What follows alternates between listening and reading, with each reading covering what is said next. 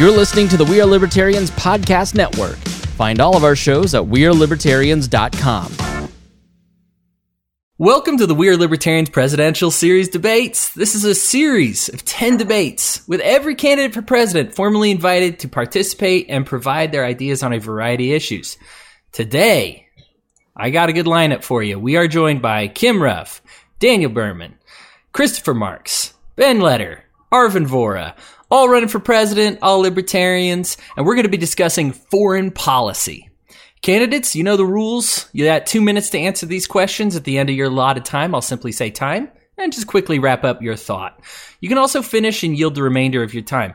I will ask the question and call on you in a random order to answer. While I am a libertarian, I have designed these questions to be challenging and have modeled both the questions and the format after the major presidential debates, not the friendly formats you may be used to.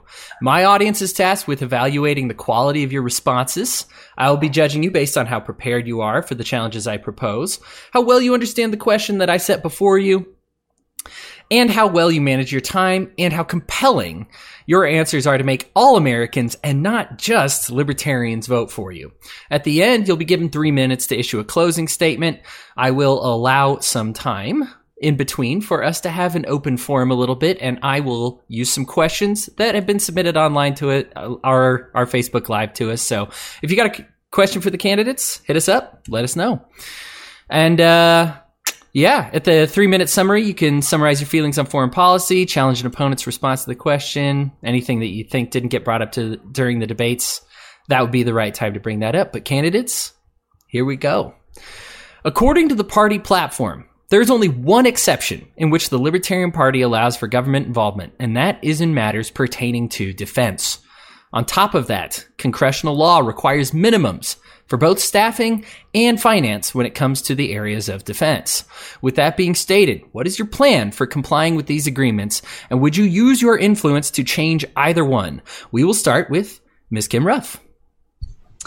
Oh, thank you. So just to reiterate, you're saying that our party platform says that the only time it's acceptable to use government intervention is for defense, that there are congressional limits on how much you can spend on staffing and other matters.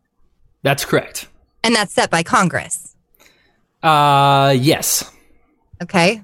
Well, I don't actually agree that the only time it's acceptable to use government is for defense. I actually don't think it's ever necessarily acceptable to use government, period, because government in and of itself is a monopoly on force. And anytime you do use government, it is through initiation of force or fraud. If a nation of people want to voluntarily come together to defend its interests, then that is their prerogative and their right. But it is not for government to compel action. So I don't agree with that. As such, I would petition Congress from a position as president to eliminate those limits. We don't necessarily have to have a standing army. I know that it is in terms in the Constitution about how it's the responsibility of Congress to maintain a standing army, but that doesn't necessarily have to be the case. I can petition Congress to try and change that and ask them to put forward a constitutional amendment to eliminate that clause. That's what I would do with respect to that. Fantastic. We'll move on to Ben Letter. Well, this is why the platform in and of itself is not good enough, because the Department of Defense, they call themselves the Department of Defense. So what is defense? And it's a really ambiguous term. Where do you draw the line? When do you put the fire out? Do you put the fire out when it's in the kitchen, or do you wait till the house is burned down and then come put the fire out? So it's difficult to apply the party platform as it is now to every situation that has to do with the subject of defense without creating an argument over principles. I think that generally speaking, aside from your lone madmen out there, that everybody feels the same way, that force, whether it's being used by a government or any group for that matter, should be reserved in instances that involve the defense of life, liberty, property, and otherwise necessities to live. that being said, I think that we've taken a step too far in a lot of directions as far as how we interpret defense as a nation, and we're really operating on an outdated method that involves bases all over the world and people all over the world. And we see that in this modern cyber era that people from other countries are able to do things like manipulate our elections and create chaos here in America without having to have bases here and without having to have troops here. And I think that we need to really rethink what defense is in the 21st century. Time. Arvin Vohra, you are up next. A couple things. The first thing I want to bring up is that the Libertarian Party platform does not require that the government use force for defense. It simply gives that option. And that is an option that I think is perfectly valid. I think it's perfectly valid to have that option open. However, what we have right now is not the government using the military for defense. What we have is a combination of welfare job creation, this massive standing army that we don't need for anything pertaining to our own defense. We have military welfare, where we're essentially providing free military to every country on earth. All that's doing functionally is enabling European socialism by providing their defense so they can spend their money on social welfare, and encouraging our supposed allies into taking more and more risky behaviors because they know that we have their back. I don't believe that that's an appropriate use for government. I don't think it's even appropriate use for somebody to do voluntarily. I think it's morally wrong what's going on. So when it comes to acting as president, here's what I'm going to do. I'm going to shut down foreign military bases, bring the troops home. I'm going to cut spending massively. I'm going to fire most current military staff and let them find less morally questionable jobs. When it comes to the specific congressional requirements, obviously I'm going to work to change them. I'll work to change them nicely if I can. If I need to use some kind of made-up Trump-style tactics, I'll do that if I need to. But the simple fact is that these requirements are reflective of our current culture. And if we want to change those requirements, if we want to change this government, we need to change culture. If I'm elected president, it means the culture has changed massively. We've gotten rid of the ideas of welfarism and excessive militarism. And I'm going to do whatever I need to reduce those requirements, shut down foreign military bases, bring the troops home, and stop using the military as a world's welfarist police. All right, let's move it along to Daniel Berman. So I think there's a lot of interesting points to this question. And, really it comes down to what is a legitimate use of government force in defense. And if you look at this, I like to kind of abstract things into like, okay, we're emotionally attached to, we've got this big piece of land that we all live on and we all want to defend it. We all want to feel safe, whatever way it is. We all want to feel safe in our own homes. What is the valid use of force? And most of us agree that in self-defense is always a valid use. Now, when you have something with foreign policy that gets really complicated with, are people plotting to hurt you in the future? And is there something you can do to stop it by doing all these other things that we consider immoral, like invading other countries and taking down their dictators? Then that's kind of where people start getting, well, okay, maybe we should, it's for our own safety. We should break some of these rules and initiate the force. I don't believe that's really necessary. And I think we should, first of all, lead by example. One thing we really need to consider is when countries go to war with each other, sometimes it's one crazy guy, but it's always like, oh yeah, the Chinese want to go to war with Russia, or Russia wants to go, or Iran.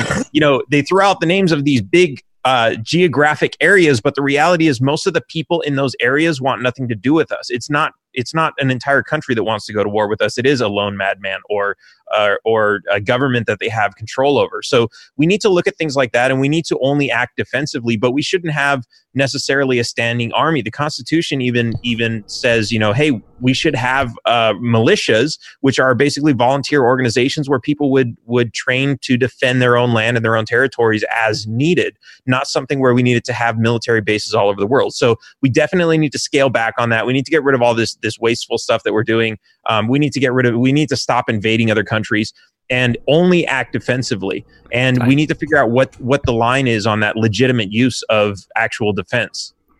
Sure. So let's go ahead and get our closing remarks on this question from Christopher Marks. In my extensive reading, I think I stumbled across a document by, I believe it was a general of China or Japan. I think it was maybe Japan, that said that it would never be a feasible concept to take a land fight to America, because behind every bush there was a man with a gun. That is one of the important aspects of our Second Amendment constitutional right, as well as defending ourselves against a government that's gone awry. We have not had any military action in the last 30 years or more that involved us being in a defensive posture. It was always in an aggressive posture to control how a foreign government actually chose to exchange a GDP product of petroleum that they produced in their nation. We have military bases all across this world. We are causing post-traumatic stress disorder to our military personnel, and we are failing them as servants to our nation through the VA. And it's all not for any moral and ethical position whatsoever. So a March 2020 administration would close down all of those military bases and bring them back to the United States. I think that we need to see our military personnel who have been sworn to uphold and defend our Constitution actually in a position of policing power, and let our police officers then seek honest employment and possibly pick up the Constitution and do some reading there. We can modify our nation and bring it back to the roots of what our nation was for.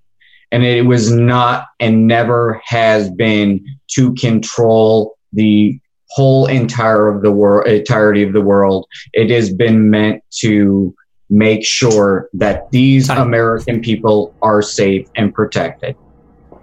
Great. Let's move on to the next question. As Commander-in-Chief, you will have an executive responsibility to lead our men and women in the armed forces. First, give me any qualifications you might have in leadership roles as it pertains to combat. And second, give the audience a brief overview of your plan for the military. As a Commander-in-Chief, we're going to start this one off with Arvin Vohra. As a person that runs an international business, I have students from all over the world.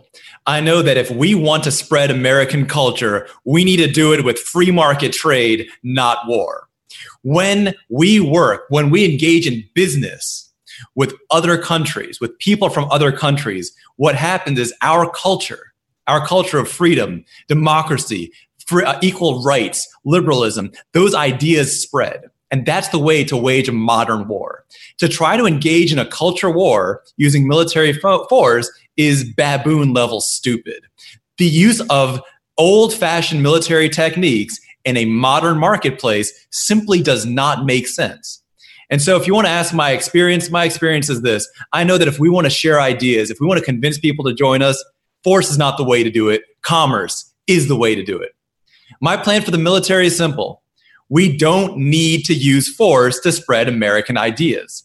And the way that we do that is by shutting down all foreign military bases, bringing the troops home, ceasing to deal with other nations with threats and violence, ending all trade sanctions so that other countries, including countries like North Korea, can see the wonders of capitalism, so they can see why they should adopt our ideology, so that their businesses have to learn about our culture so they can sell us things. That's what I want to see happen. My plan for the military is this. We need a much, much, much, much, much smaller military if we need any military at all. I want a military that is the smallest and the cheapest, the lowest costing, just to protect America. Not France, not Israel, not Saudi Arabia, just the United States, and let other countries provide their own defense. Welfare, I believe, domestically is wrong, but foreign military welfare is both wrong and inexplicable. if elected, I will end world policing. I will shut down all that behavior, and I will cut your taxes accordingly. Great. Next up, let's have Kim Rupp's thoughts on this. Would you kindly repeat the second half of your question? The first part you asked about leadership skills, but the second one you asked what it would look like? The leadership skills, yes, any leadership role. Give me any qualifications you might have in leadership roles as it pertains to combat. And then also give the audience a brief overview of your plan for the military as a leader. Okay. All right. So as far as leadership roles and responsibilities are concerned, I would say that above and beyond all, they would need to have good character. So they'd have to have integrity, honesty, a commitment to ethics. I think that's incredibly important in a leadership role. Additionally, I think that they would have to be excellent communicators and have a respect for other cultures and individuals, as well as a desire to preserve human life above all else. I think that would be hugely important, and that would make them more likely to make healthier, humanistic, and safer decisions. Coolness under pressure is always a big one. Your ability to remain calm and deal with problems as they come with you without making rash decisions, costly decisions, is hugely important in a leader. And insofar as how the military would work under me, largely I would relegate it to a reservist status. My goal would be to end up ending all foreign wars of aggression, close all military bases, bring our troops back home, cease foreign aid, both military and material, and then basically engage in diplomacy and conflict negotiation through communication. So our military really would not be very active. In fact, they'd probably have to find other jobs to offset their income. That would be ideal. Okay, Christopher Marks, you're up next. Well, leadership skills. Used to be in business management. That was my original profession. I was kind of bored with it, so I went into troubleshooting and tech support. I enjoyed that. As far as military understanding, it is mandatory reading for any general in the U.S. military to read The Art of War. And I have been reading The Art of War numerous times a year since the age of 14, and I'm now 42. And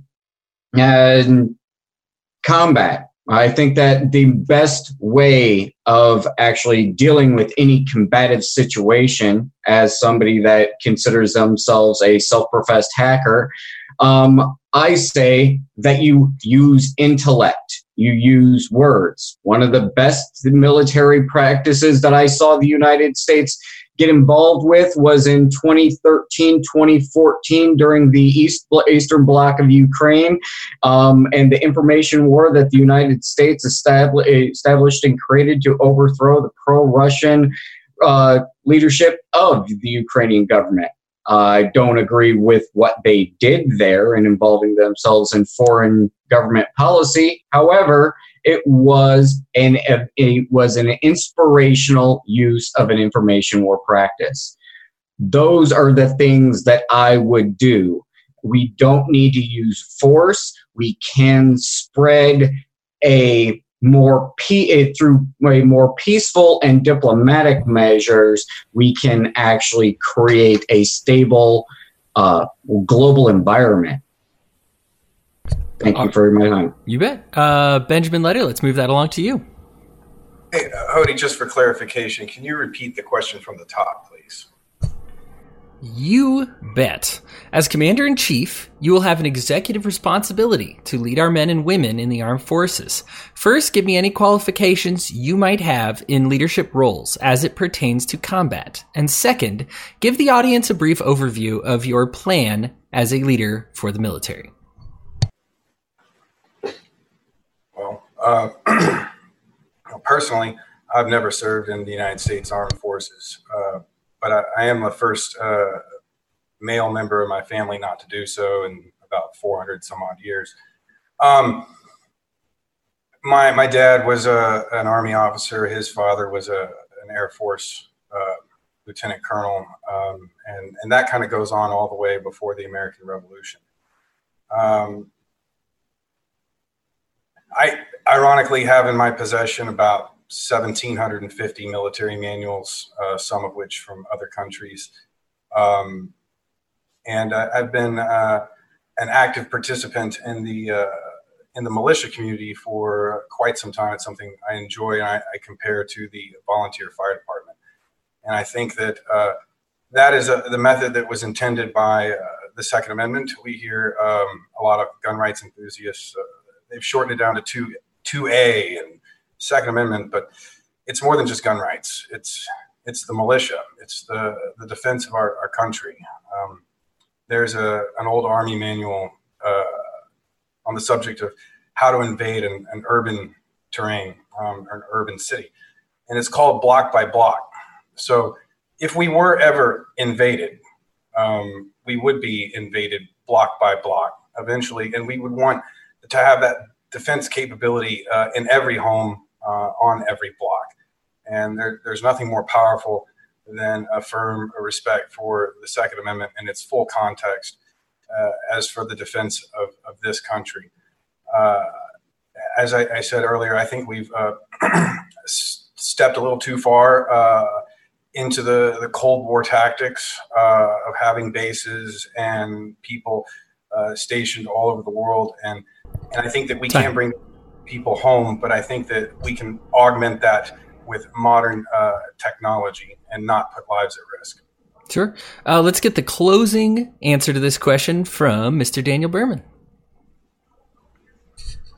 So I guess from my experience, as a leader, I don't have necessarily military experience, although I have met with a lot of the Texas militia. I wouldn't really talk that up as a lot of experience. I don't know if a few hundred hours of Call of Duty counts. So militarily, with guns and everything, I can't say that I have that experience. What I can say I do have, and especially, in this world that we're coming into where everything is really cybersecurity, we're talking about being attacked by China through cyber threats, Russian bots, all these other things. That is a field that I work in extensively. And I have managed teams, and I have managed, systems where we need to collect data and we need to find out how people are trying to abuse our systems and how to stop and prevent that.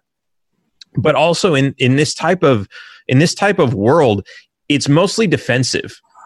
We don't talk, in the military world, we talk about, somebody's preparing to bomb us, let's go blow them up. That's not necessarily how that works. In information wars, it's more defensively. You don't need to attack the other person. You just need to keep yourself safe. And realistically, if you think about it, that works in big explosive war machines too. As long as you're keeping yourself safe, what does it matter? If somebody's launching missiles at you and you can shoot them all down, does it matter that you're not attacking the other person? Eventually, they're going to run out of resources, and they're going to see that it's not doing anything. Now, something else that's really interesting is the world that we're in now, because we have this global economy and because we're trading with everybody so much, it really doesn't, like Arvin was saying earlier, if we start to open up trade between all these different countries, it actually hurts them to try to attack us. Why would China want to attack the United States when we're sending them all this money? We're buying all of their exports. When we have trade like that, it doesn't benefit anyone to do that. So that's something we need to look at and de-escalate instead of retaliating. Okay, next question. Scholars are split on the concept of torture's effectiveness. While there are documented instances of preventing catastrophe through the means of torture, there are at least an equal number of instances in damage done to international relations resulting from such a practice. If you oppose torture, how would you defend your policy to an American populace that finds itself in danger due to the knowledge of a captive? If you support torture, how would you go about explaining the studies, including the one from the Scientific American that records how torture has managed to put more lives in danger and not less? And we'll go ahead and start with Christopher Marks. From what I've read, torture is ineffective. The only thing that it is effective at getting is bad information. If you torture somebody long enough, they will agree to anything that you say want them to say, just to get you to stop torturing them. It's a ridiculous practice. The same practice goes when we look at Guantanamo Bay. Guantanamo Bay, they tried to. The United States uses it as a legal loophole. That is one of those things that will be immediately shut down. Not an open-ended promise like you got from the Obama administration. It will be closed and it will be defunded. So yeah, no, I would just stop the practice. It's unethical. It's immoral, and quite frankly, it's ineffective. Okay, Daniel Berman, you're up next. Sorry, can you repeat that question? Yeah, you bet. Scholars are split on the concept of torture's effectiveness. While there are documented instances of preventing catastrophe through torture, there are at least an equal number of instances in damage done to international relations resulting from such a practice. If you oppose torture, how would you defend your policy to an American populace that finds itself in danger due to the knowledge of a captive? If you support torture, how would you go about explaining the studies, including that from the Scientific American, that records how torture has managed to put more lives in danger and not less? Right. So I want to say I absolutely oppose torture. It's, our government at every level uses some form of torture to coerce things out of us. As Chris said, it gets bad information. You'll get people to admit to crimes, which, I mean, we talk about torture, and we think about terrorists being tortured so we can find out where the bomb is or something. And we always see movies where like that's the case. And I see those as propaganda. There was a movie where, they did that. They tortured somebody, and they tortured him by killing his son in front of him so that he would give up the location of a bomb. These aren't realistic scenarios. They don't know that they have the right person. And this is, in most cases, when we're talking about the military wanting to know the location of a bomb, it's their bomb. The FBI has created this bomb and given it to somebody. They know where it is. We've gotten nothing but bad information from torture, and we've caused a lot of harm to innocent people because of it. And this isn't just like at the big international level. You look at what our local governments do in coercing false testimonies out of people, convincing them to plead guilty to crimes they didn't commit so that they're sent to prison for decades. And then we find out later, some people we've even exonerated after they're dead because we found out that they got some really bad plea deal out of, essentially torture. It's non-physical torture. It's mental torture, saying, hey, your punishment is going to be this if you don't just confess. These are all forms of torture. It needs to stop at every level. There's no good use for it. I am an avid 24 fan, so I remember the episode you're talking about. Arvin Vohra, you're up next. Think for a moment where we are right now. We're having a presidential discussion to be the representatives of the Libertarian Party, to try to be the representatives of the United States, a country that's supposed to be a city upon a hill, a standard for other nations to look towards as the way to live, the way to act, the way to conduct ourselves. And we are discussing whether or not we should torture people. Well, let me answer the question first. No, absolutely not. We should not torture people ever. It is militarily ineffective. It is morally disgusting. If we're going to be the torturers, then we are the bad guys. And I don't want us to be the bad guys. I want to be on the side of good. And that's the side of peace. It's on the side of nonviolence. It's on the side of righteousness. So let's get that out of the way. No, absolutely not to torture. But where does this come from? When you give people a fool's errand and you give them the wrong tools to do it with, they will eventually keep accelerating, keep trying to build up, keep going further and further on an ineffective method. And that's what torture is. It's showing that people are going down this path of total nonsense. It's a real living world, real life world version of the Stanford prison experiment. We need to have a culture war, not just inside of America, where we need to convince people to jury nullify and stop going to government schools, but we need a culture war worldwide. If we want to defeat ISIS, which I do, we're not going to do it through violence, because ISIS, frankly, it's based on splinter cells and based on radicalizing people who are already in another country. The only way to defeat an idea, a bad idea, is with a good idea. And the way we spread those good ideas is through open trade. It's through ending all restrictions on freedom of the press and freedom of speech. That's why I've pledged to pardon Assange. It's through using our greatest asset, our ideas, our culture, American culture, for all its shortcomings, it is the greatest culture on earth. And let's spread that culture instead of relying on violence to try to ineffectively change minds and ineffectively get information. Great. Kim Ruff, your thoughts on torture? My thoughts are, Arvin, get out of my head. Every single note I wrote down before he even said it. I even wrote Stanley Milgram's prison experiment. And as soon as he said it, I'm like, no! But yes, absolutely. Everything he said. And to extrapolate on that, to build on that foundation that he already laid, is to recognize the fact that this isn't the inherent problem with our entire foreign policy approach, is that we dehumanize other people. We see seeing people in other nations as individuals. It's the same problem we run into in the immigration debate. We fail to recognize that there are other people who happen to live on a different landmass in different political boundaries, who have different interests than ours, but they're still human beings. They have lives, they have families, they have desires and wants and needs of their own. And once we cease viewing people as indeed individuals, then we can do all sorts of terrible, horrible things to them. And that is precisely the situation we are in this country. And that's the narrative that's fed to us by our government. It is constant rotating cast of characters, the scary other du jour, the boogeyman that we always need to be afraid of. And that is what kept the military industrial complex constantly raking in profits and constantly in conflict. We need to buck that by recognizing the inherent humanity in people and stop debating the efficacy of immoral behaviors and start showing, as Arvin very well pointed out, that we can indeed be the standard bearers of right, that we are that shining city on the hill that we've often spoken of and have failed to achieve. Great. I read The Lucifer Effect, one of my favorite books. Ben Letter, you get to close up on this issue. I still can't believe we're talking about torture too, but you know what's more effective than torture?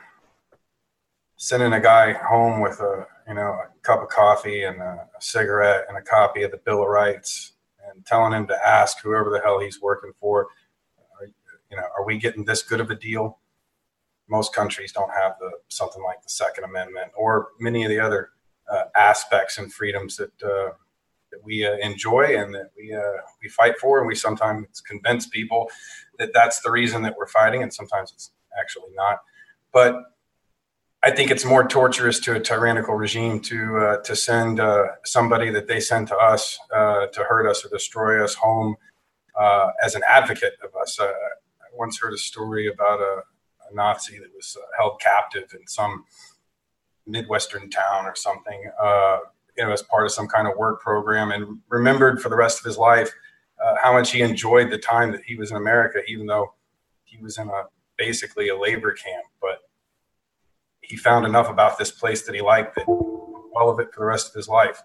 And I think that there's no more torture for a tyrannical regime than to have people in your own country telling people how great America is, like that Iranian runner that ran with the American flag recently. That was pretty cool. That's torture. Great, guys. Well, obviously, we had some mixed thoughts on that one. So let's find something that's a bit more unifying. Overseas military bases and spending, which is over $630 billion annually, are both at record levels. The controversy regarding those bases has made its way into public discourse.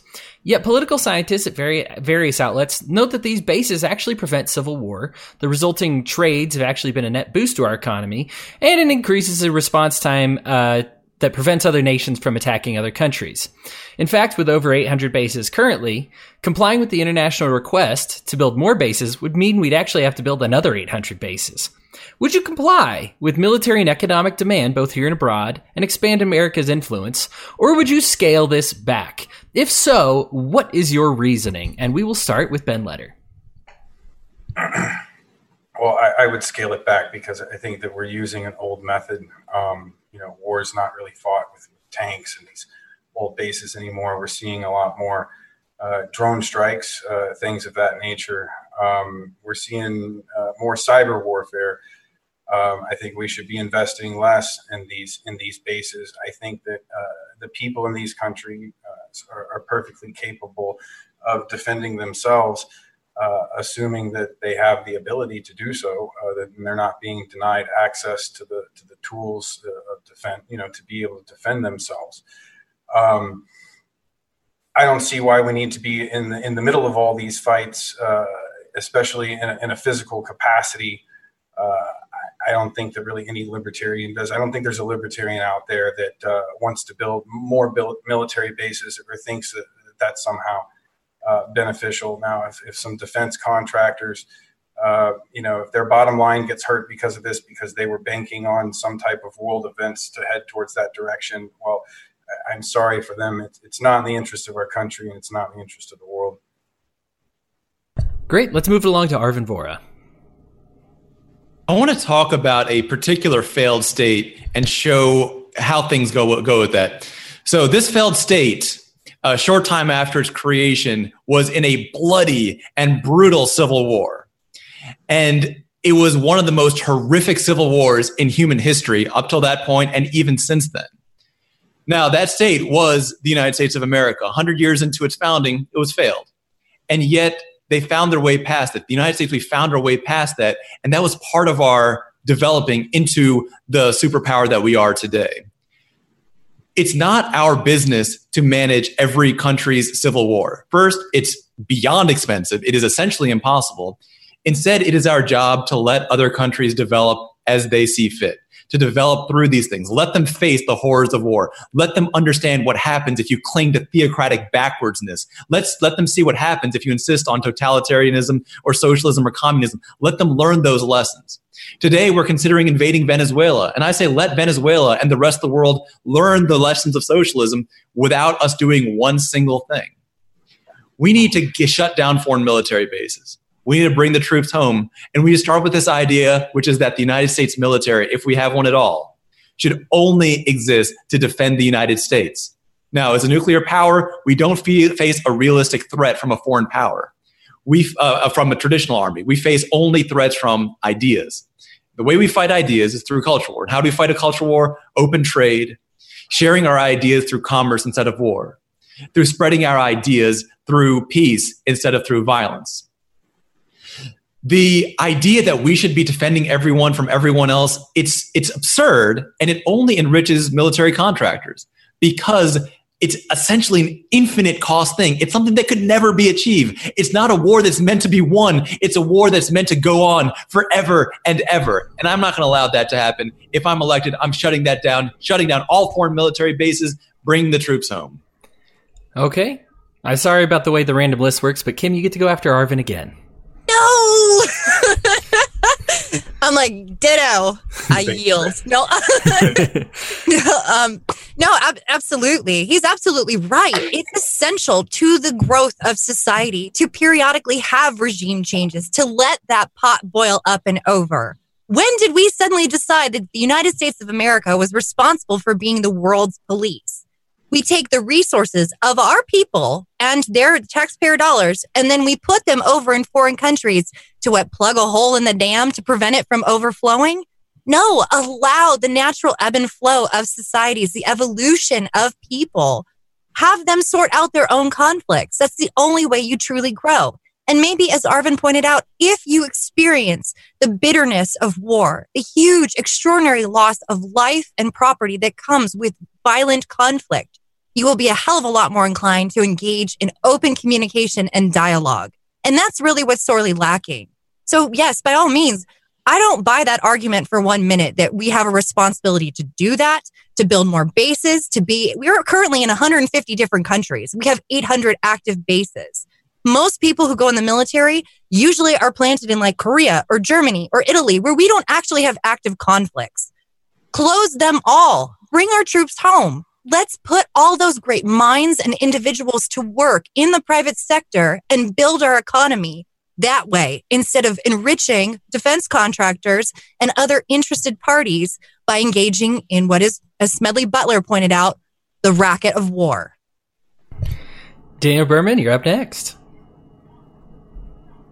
So the question is, to kind of go back to these bases that we have. So suppose they do some good. Should we be paying for it? Absolutely not. There are bad things that happen around the world in every place around the world all the time. And we don't need to be the world's policemen. But there are people who are being negatively affected by that, and we shouldn't just turn our backs on them. But what does that mean? Does that mean we should create this massive military that runs around the world saving people? No. What we should do is we should encourage people through information, through volunteerism, to encourage people to protect themselves, to encourage people to learn about how governments and these regimes work, to understand that freedom is a better solution. We want people in foreign countries to adopt this idea that freedom is better for them, that they shouldn't have their lives run by tyrants and especially violent tyrants who are forcing them to interact with the government in ways that is not good for them.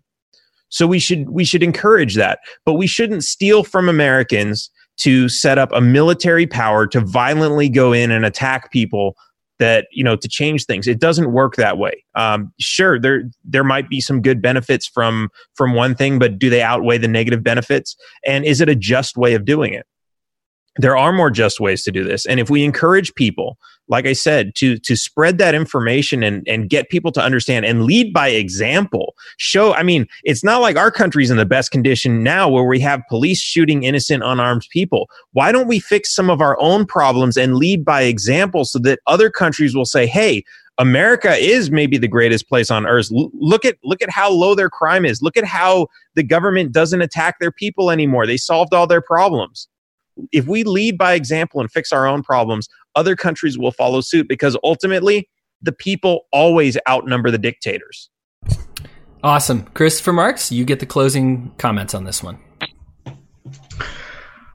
I absolutely detest the idea of American exceptionalism.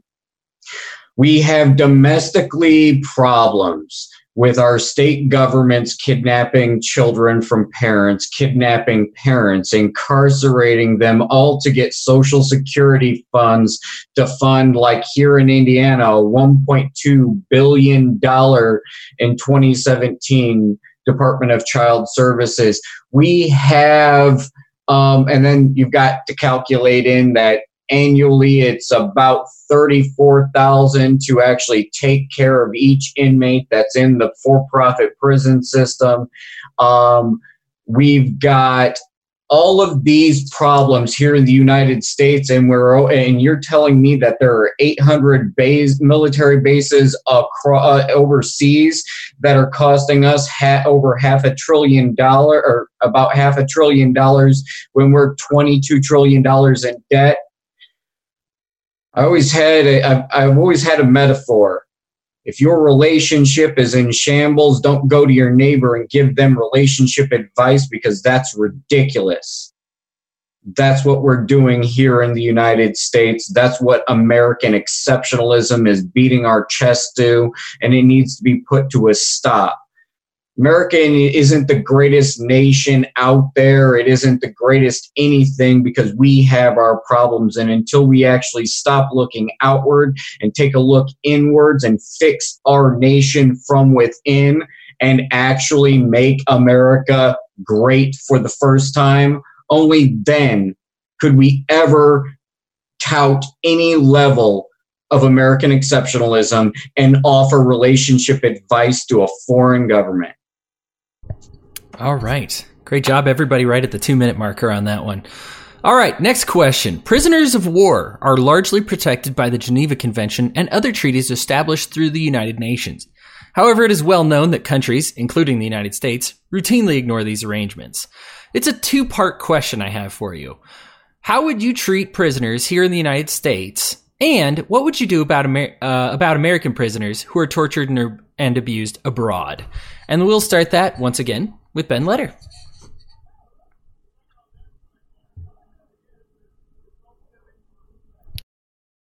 Ben, if you're talking, you may be muted. Yeah, no, it's muted. There he goes. Okay, go ahead. We're speaking specifically of prisoners of war. Yes. Okay. Well, we have a tradition in the United States of a fair trial. And if we have a prisoner, whether they're a prisoner for theft or robbery or some type of war crime, they should receive a trial as anyone else should. And as far as Americans that are being held prisoner elsewhere, I don't think we've done enough necessarily in every instance to negotiate for the release of some of these folks. I don't know if there's necessarily a perfect solution in every case, but I do believe in the idea of making every effort possible to get that person returned to the United States in good physical condition. Those are always tough situations, and they're case by case. So I don't want to give any broad or generalizations of something that is so grave of a situation, but I think we should make every effort possible to get our people back. All right, that goes to Daniel Berman.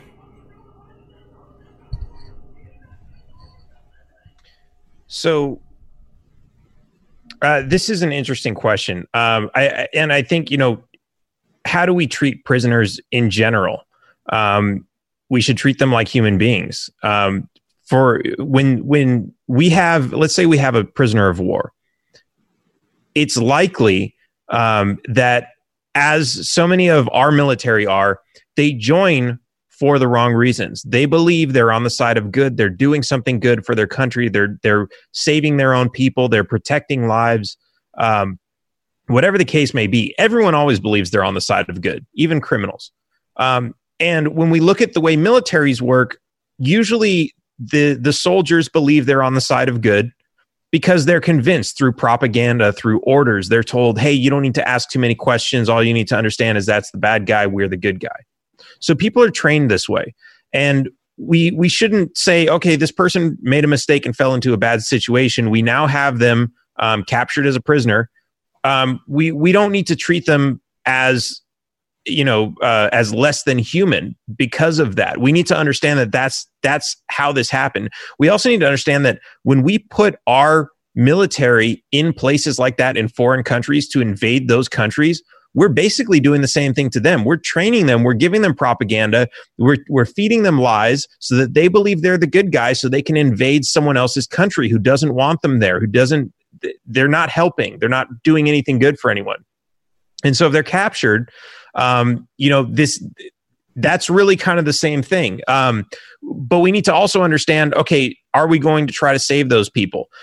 First, we need to stop sending those people, and that's going to be a big part of it. We need to stop the wars that we're doing. We need to stop the lies that are creating these false wars, and that's going to stop creating all sorts of military casualties.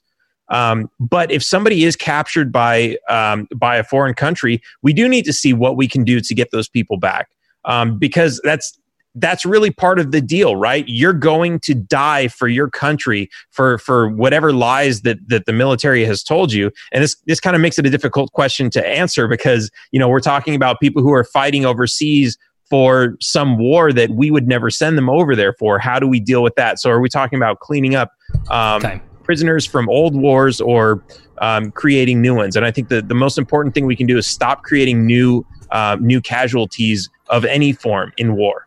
Okay, Christopher Marks, you get a shot at this one. Well, first I'd like to address what I do about current prisoners of war of American people that are actually being held by foreign powers. And I would simply go to their current leading administration and say, hey, this is the Marks 2020 administration.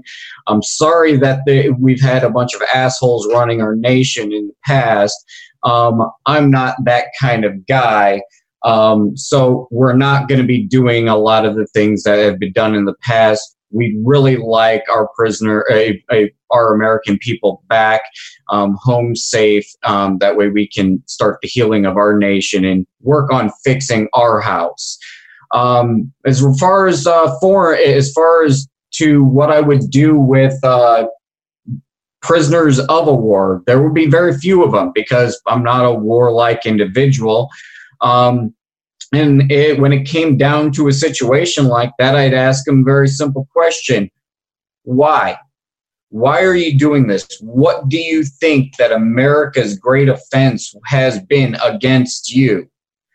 When it comes down to the reality of what America has done against a great many of nations' peoples, is we have been bombing the Middle East for 30 plus years, trying to control their exchange of petroleum. And I put a stop to that. That is actually, when we go back to our other debates, is the reason why we're looking at trying to change our economy into a renewable resource electricity that we domestically produce. So there won't be as an incentive for the United States to go to war against foreign powers. We won't have other prisoners. And when it comes down to it, we owe a great many of people in the Middle East a big apology for what America's done to them. All right, let's move that along. Kim, you actually get to go before Arvin for once. Yes! So go ahead. Yes! I was like, me. Okay. Yeah, I love this question because it's so loaded. It's one of those things where it's like, you're going to have prisoners of war. So are you going to give them bread and water? Or are you going to give them some nice digs? And the problem is that we have policies that have created war, that have created prisoners of war. We shouldn't be asking how we should treat them. We should not be creating them in the first place. We shouldn't be engaging in conflict so that we do have a situation where people surrender. Anyone that's currently a prisoner of war, such as Guantanamo Bay, needs to be immediately released. No questions asked. We were wrong. We have suspended habeas corpus. We've mistreated them. We have created this monster that is our situation. We have trifled in the Middle East since the Cold War era in order to prevent the spread of communism and Soviet influence. And in so doing, we have kicked a hornet's nest. And that is blowback, just as Ron Paul said. All these people are frustrated for the same reason anyone would be frustrated. We are going into their country and telling them how it's going to be. It doesn't matter what their democratically elected processes are. It doesn't matter who's in charge. It doesn't matter what they believe or how they wish to live. We have interest in that area and we're going to force our way on them. So yeah, we made them mad. And then we perpetuate the problem by torturing them and by keeping them permanently interred. On top of that, the other question that I have a problem with is what we define as a prisoner of war. What we define as war is, if you look at the situation with Japanese internment camps during World War II, all those people were American citizens. And yet because we were scared of the Japanese, and we did push that one too, with tariffs and by engaging in some hinky behavior in the Pacific, we ended up taking all these American citizens and Japanese immigrants and sticking them in internment camps. And we said that was perfectly acceptable because we were at war. Well, according to our own policies, we're always at war. And there's always somebody that we're fighting with. So it's never acceptable to make prisoners of war, and it's never acceptable to be at war. And insofar as negotiating for other people, man, it's going to be a busy first week in office. I'm going to have to go to so many countries and just basically say, listen, I'm not going to mess with you anymore. We are not those people anymore. We cannot undo what we did, but we'll end the cycle of abuse now. Give us our boys. Let's go home. All right. Arvin, you get to follow up on that. It's okay for you to say ditto to what she said. Move on. I actually want to address the first part of my comments, if you don't mind, Hody, not to you, but to the families of people who do have sons and daughters who are prisoners of war. Your children were lied to by the U.S. government, and as we all were. I mean, we were told, for example, that the Gulf of Tonkin event happened that got us in the Vietnam War, and it never happened. It was a made-up and fictitious thing. And based on false information, your sons or your daughters have been sent overseas to commit atrocities. They've killed people without justification. They've damaged property. They've maimed people. They've done all kinds of horrific things. And not surprisingly, those countries have arrested them and locked them up. And in a lot of ways, they're kind of getting off easy because the normal punishment for multiple murders is much worse than what they're facing. Now, that said, I've been tricked by the same government. I know that this government can be tricky, so I'm not going to leave them there. But I do want you to understand this. What they were doing was wrong. They were tricked into doing something wrong, but it was wrong. Now, when it comes to negotiation, when it comes to tactical thinking, you'll find that there's not many people who have the same level of skill that I do. It is one of the things that I am the best at. And I will certainly put all those skills to use to try to get your sons and daughters back home. As to people who are here, who are our prisoners of war, The United States, we have a fundamental belief. We have a belief in, as Kim just mentioned, habeas corpus. That means you have the right to a trial. The idea that we simply kidnap somebody, put them in a cage, and say you can't have a trial, that's morally wrong. That's un-American. It's unethical. And I'm not going to stand by that. If you did something wrong in the United States under the current system, yeah, you need to stand trial. But you're going to stand trial. You're going to face a jury. You're going to face a judge. You're not going to be just locked up with no possibility of any kind of civil remedy. So I'm going to work to bring the prisoners of war home. I'm going to stop sending people overseas so we don't make any more. And the ones here, they're going to get a fair and reasonable trial. All right. Thank you so much, guys. Next question. Enemies of America attempt to get a hold of nuclear bombs and technology. On one hand, the effort to prevent the acquisition of nuclear bombs is expensive, forces countries to use inferior technology, and it's also very invasive. On the other hand, intelligence from multiple nations has noted that our efforts have prevented nuclear bombs from being acquired by Al-Qaeda, ISIS, North Korea, and others. What would you do, if anything, about hostile forces attempting to get a hold of nuclear bombs, and why? And luck of the draw, we'll pick up where we left off. Arvin Vohra, you get to start with that. Let's think about why countries want nuclear bombs in the first place. You're dealing with something that's big, it's expensive, it has radiation risks. It is a problematic thing to have. And as much as I like weapons, I don't want a recreational nuke because it seems like a gigantic nuisance. But the simple fact is, one of the few countries that the United States has not unjustifiably recently gone to war with is North Korea, because they have nuclear weapons. Countries want nuclear weapons for one reason, which is to stop the United States from invading them. The United States invades countries just as much as it violates people's natural property rights at home. In order to get the United States military to stop, many countries believe, they correctly believe, that the only way to do that is with a nuclear bomb. My job is to convince countries that they don't need that. You don't need a nuclear weapon to stop the United States of America. And what I'm going to do is this. I'm going to shut down all foreign military bases and bring the troops home. Create a reputation of no longer invading or violating other countries' sovereign territory. Now, the question is, would I work to help other countries build a nuclear bomb? No, it's a disgusting weapon.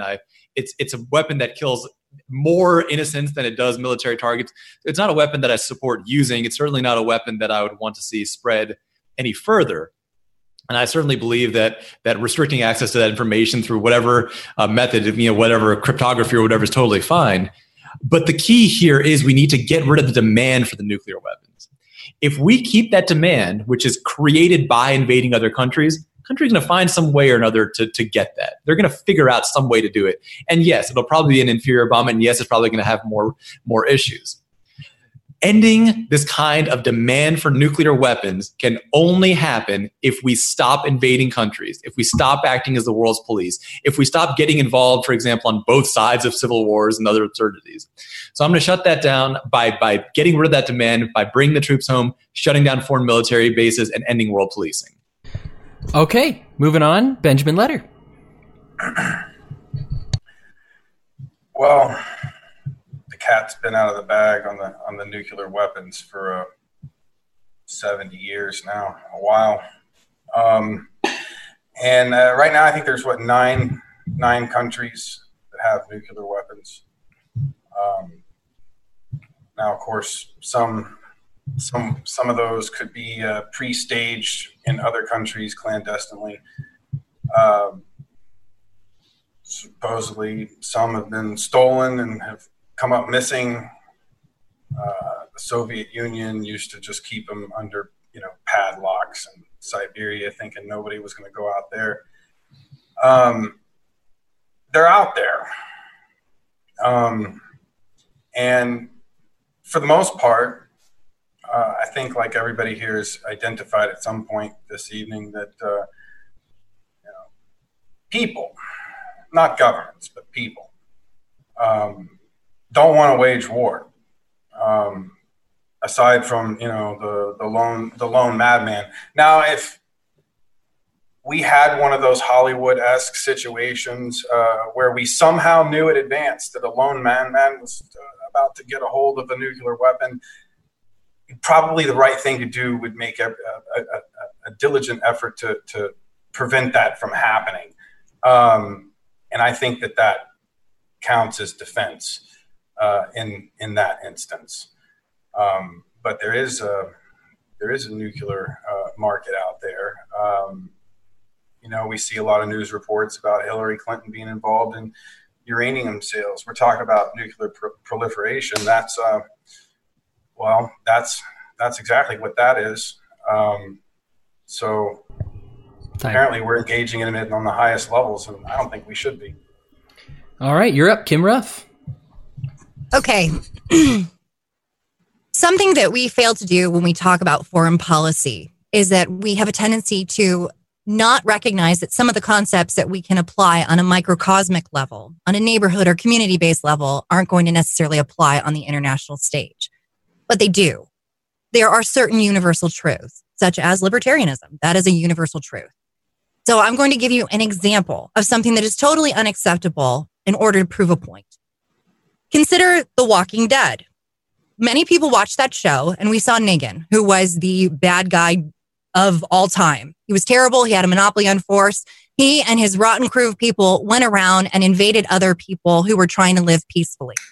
They harmed people enormously. And we as viewers watched that, and we hated him. We wanted him to stop. We wanted our heroes to have the ability to fight back against this horror. And yet, if you extrapolate that, if you look at it on a macrocosmic level or apply this narrative to how we are on the international level, America is effectively the Negan of the Walking Dead of the world. We are the ones who have a monopoly on force. From any other standpoint, from any other country, they cannot compete with us on the same level. We are entrenched in 150 different countries. We are everywhere. We have one of the biggest, strongest, most well-funded militaries in the world, and we're up in everybody's business. People talk about China and its extraordinary human rights violations. The biggest human rights violation that China does is to bankroll our military. We are the bad guys here. So we have to stop this. We have to stop being these people. We need to recognize that we don't have a duty to fight the world's conflicts, to be the world's police. And we need to bring all of our people home and stop perpetuating this problem. Awesome. Next up, we have Christopher Marks. I think that America kind of forgot that there's only one nation ever who has used a nuclear weapon during a time of war to injure a foreign enemy. And that was America.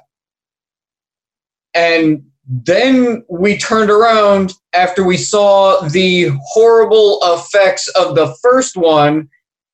And I think it was like 3 days later, we said, oh, we have a different version. We'll try that one too. And we made another horrible, immoral action against innocent people.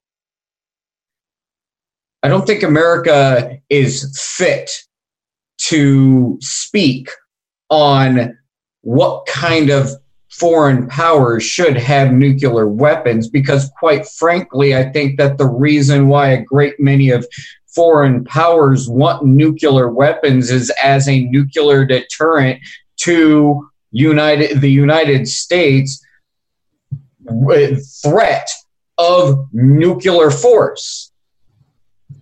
So I think that America needs to actually man up and denuclearize themselves voluntarily. Because let's just face it, if somebody wants to invade your nation, the last thing that they want to do is drop a nuclear warhead on your land, your territory, and all of the assets that land comes with, and make it a fallout area for 30 years or so. We don't need it, and we should stop. Okay. And then closing statements from Daniel Berman. So I think Chris made some really good points there. There is only one country who's used these before. And, we talk a lot about the Second Amendment, and we need weapons. We'd rather have it and not need it than need it and not have it. And this is ultimately what it comes down to with some of these other countries. It's it's a defense weapon. It's to hold your position to say, hey, don't invade me because something bad might happen. It's not a really useful offensive weapon. Like Chris pointed out, you're not going to drop a nuke on somebody and then go invade so that you can take their resources, which you've now just destroyed. With most, even the United States, now that we have the technology, when we're bombing people, and not that I agree with the fact that we're still doing that, we're using drones which are extremely targeted, which still hit the wrong targets because of bad information and all kinds of other reasons, but they're focused on specific targets because they know, just wiping out the entire country isn't an effective strategy for anything. Now, at the same time, we have to realize this is just it's information. The information is out there. If the entire world destroyed all of their bombs the same way as the entire world destroyed all of their guns, it's just knowledge now. Other people would come along and say, hey, well, we know how to do it. We can just create more of them. It's an idea at this point, and you can't stop an idea. You can't make it go away, and you can't put the cat back in the bag. So what I think we need to do is just kind of understand that and stop being afraid that everybody's going to nuke us, and stop pissing everybody off to make them want to nuke us. Don't give them that incentive. Guys, thank you so much for your comments on that. We've got 2 more questions coming up. I do want to let everybody know who's watching. We will be answering some questions. We've got a lot of interaction on the Facebook feed right now. We only have 1 question as of right now, and the candidates are going to do an open forum with your questions here in just a few minutes. So if you did have something that you wanted answered and you haven't heard it answered yet, go ahead and link it in there, and we'll have the candidates kick it back and forth. All right, next question. Terrorists have ushered in a new age in the attitude of people regarding warfare. Before, a Cold War-style standoff could be achieved with a competing government, as these governments have incentives to stay alive and not blow each other up. In the modern age, America finds itself frequently fighting with terrorists who actually have an incentive to lose their own lives and the lives of their families while assaulting the United States. How would you fulfill your duty to protect Americans from enemies, foreign and domestic, when it comes to the area of terrorism? And we will start with Christopher Marks. Okay, can you repeat the first part of that question? I'm sorry. You're okay. Terrorists have ushered in a new age in the attitude of people regarding warfare. Before, a Cold War-style standoff could be achieved with a competing government, as these governments have incentives to stay alive and not blow each other up. In the modern age, America finds itself frequently fighting with terrorists who actually have an incentive to lose their own lives and the lives of their families while assaulting the United States. How would you fulfill your duty to protect Americans from foreign and domestic when it regards to terrorism? Oh, that one's easy. We just stop being the oppressive tyrants of the world.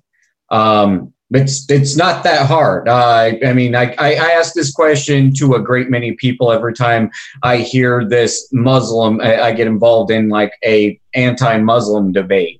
Why do people from the Middle East have a distinct disdain for America? Well, it's pretty simple. For 30 plus years, we have bombed their family, their friends, their fellow villagers, and then the ones that survived detest us for the actions of our tyrannical government, and they blame us, the American people, because we're supposed to be reining in our tyrannical government, and we seem to have been ineffective at doing so. So from the position of the commander-in-chief, I will rein in our tyrannical government and ensure that both the American people's rights are respected and turn our look more internal at our nation and healing our people, as well as making a great many apologies to foreign powers for what our tyrannical government of the past has done to them, and reassure them that, hey, America actually does have a moral compass, and we don't all think that way. Awesome. Let's get the thoughts from Daniel Berman on this.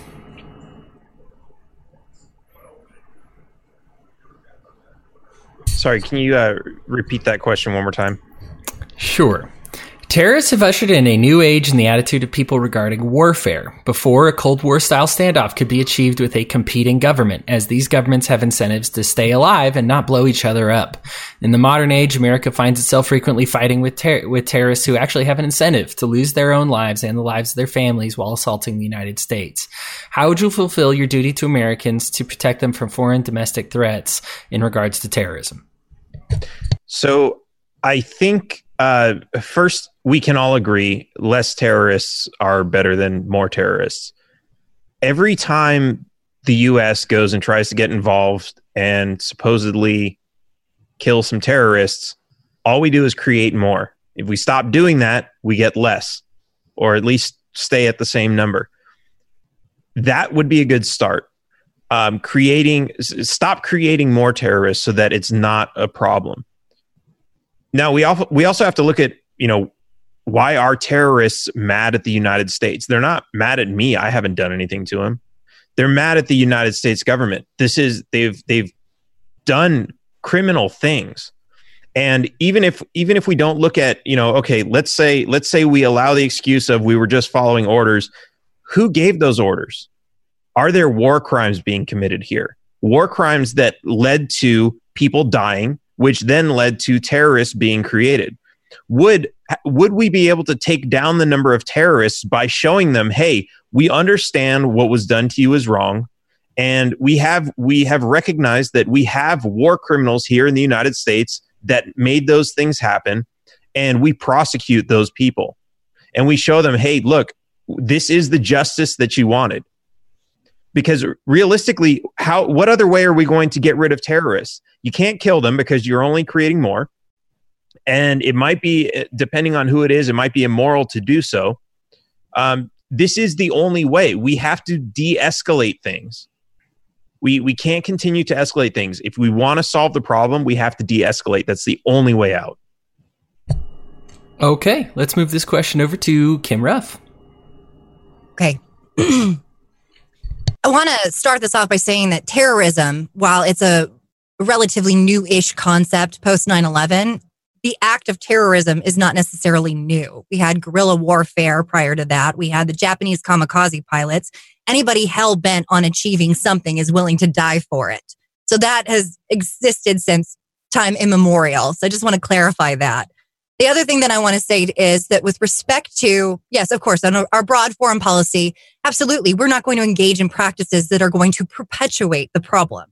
But undeniably, people are not necessarily going to be mollified by a big public apology for all of our crappy foreign policy approaches throughout history. So what we need to do is encourage people on a local level to communicate and have community-based relationships. Right now, we are connected because of the internet, and yet we're so wholly divorced from our neighbors. We don't have healthy relationships at a local level. If we actually communicated with our neighbors, got to know the people that lived near us, built relationships with them, and then looked out for one another, defended each other, much in the way that Switzerland does, where they don't actually have an army, they have militias, individuals who know how to use firearms and look out for one another. Never you mind the fact that they're in a strategically nicely placed location. If everybody actually had those relationships and they did look out for each other, then they could be the eye that catches the crime. They could be the people who defend each other rather than relying on government to be the eye or government to be the force, because that never solves the problem. So that's how we would handle it there. All right. Benjamin Letter, you're up next. Yeah, as Kim said, terrorism or the concept thereof is not new, and it's really kind of the antithesis of libertarianism. We have our libertarian pledge, which basically says that we won't commit violence for political and social goals, and that's essentially what a terrorist is someone that's willing to commit violence to achieve their political and social or perhaps religious goals. I think that there's an assumption that the one thing creates a terrorist. Well, first off, what is a terrorist? I think we kind of defined it if we look at it within the scope of that definition, but what creates that? I don't know if every everybody that would fit into that category would have necessarily been created because of something the American government did to them per se. I'm certain that there is a percentage that do fit into that category, but I think it's safe to assume that, it would be an overgeneralization to assume that they all fit into that same category. So I think if they fit into the category of where we have agitated this situation, de-escalation is the solution. That's your first go-to. If it's some other strange category where, for some reason that they just want to, destroy us, I guess maybe that's a different problem altogether. But, I'm not necessarily aware of a large group of anybody that's publicly declared that their aim is to destroy America. I've seen some lone people proclaim that, but, not in a serious or credible capacity. But I'm a firm believer in the Second Amendment as the ultimate solution of communities being able to secure themselves from all threats, foreign and domestic. Okay. And then we will bring it home with Arvin Vohra. I agree with the sentiments that I've heard that if we shut down our foreign enemy creation operations, we're probably going to create fewer enemies. Where if we stop antagonizing people, bombing hospitals and weddings, fewer people will want to blow themselves up in their effort to strike back at the United States. If we stop harming people's families, yes, there'll be fewer terrorists. But there is another step to that. And this is the important part. What fuels terrorism, the reason that somebody joins a terrorist organization is parallel to the reason that somebody joins any criminal gang. They have poverty. They don't feel they have opportunities. You have a charismatic leader that tells them a bunch of stuff they want to hear. And ending military involvement will reduce that to some extent, but it's not going to erase that. And so if we want to erase that, we need to take it one step further. Listen, we've all, if you've ever talked to any group of white nationalists, they're going to tell you all kinds of things that the Jews do that range from unlikely to ludicrous. And those ideas with no evidence of any kind and tons of evidence to the contrary can still spread. And that could still happen in these areas. People could still spread that against America. So how do we address that? By spreading American culture. And the way we spread American culture is through free trade. It's through open borders. It's through making sure that our ideas are getting out there. When we let people in Iran and North Korea sell to America, for example, you know what happens? If they want to advertise their goods to America, they have to learn about American culture. And that means they learn about American culture. They're advertised, their staff, their support groups learn about American culture. And they start to realize that these things that their government or these local terrorist groups are saying are simply not true. And they realize the power of freedom of speech, freedom of thought, liberalism, equal rights, these great things, and those spread with open trade. So yes, obviously I want to stop all this ridiculous military behavior, but I want to also use free and open trade to spread American culture, to create the bonds of commerce so that we create allies instead of enemies. Gotcha. See, here I thought spreading culture through the military was awesome, but then you said it's baboon level stupid, so I've kind of backed off on that. Our final question here, guys, before we get to some comments from the Facebook as well as the open forum. Victims of U.S. policy frequently apply to come to the United States from nations that are in turmoil. While most of these are collateral damage, we have had known enemies of the United States apply for asylum before. What would be your screening policy regarding these individuals that are fleeing from these hostile or nations that are in disruption? And we'll start with Kim Ruff. Okay. I know a lot of people have been exploring the idea of reinstituting an Ellis Island-style immigration policy. I'm personally a big proponent of sponsorship.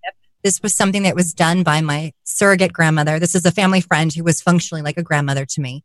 She was in Germany prior to the outset of the rise of Hitler, and her father, who was a doctor, got sponsorship from some patients of his who had moved to Michigan.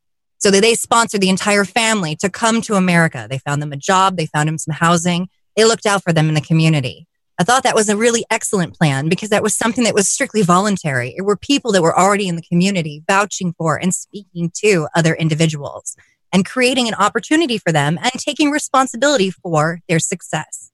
I think if we actually had much more of that kind of wonderful relationship with other individuals, if we again saw them as individuals and we treated them with humanity, we would be much more inclined to welcome them into our country. And I do think there's a lot of people who want to bring people who are seeking asylum from countries into this world and to sponsor them. And we should allow them to do so. So I think that's absolutely something we should do. And I think it's incredibly cruel that we have our military go into other countries and utilize individuals in those countries to aid the military, to be a translator, to provide them with resources at risk to their own life and security, and then tell them they can't come here. We owe it to people to allow them the opportunity to freely migrate to America should they so choose.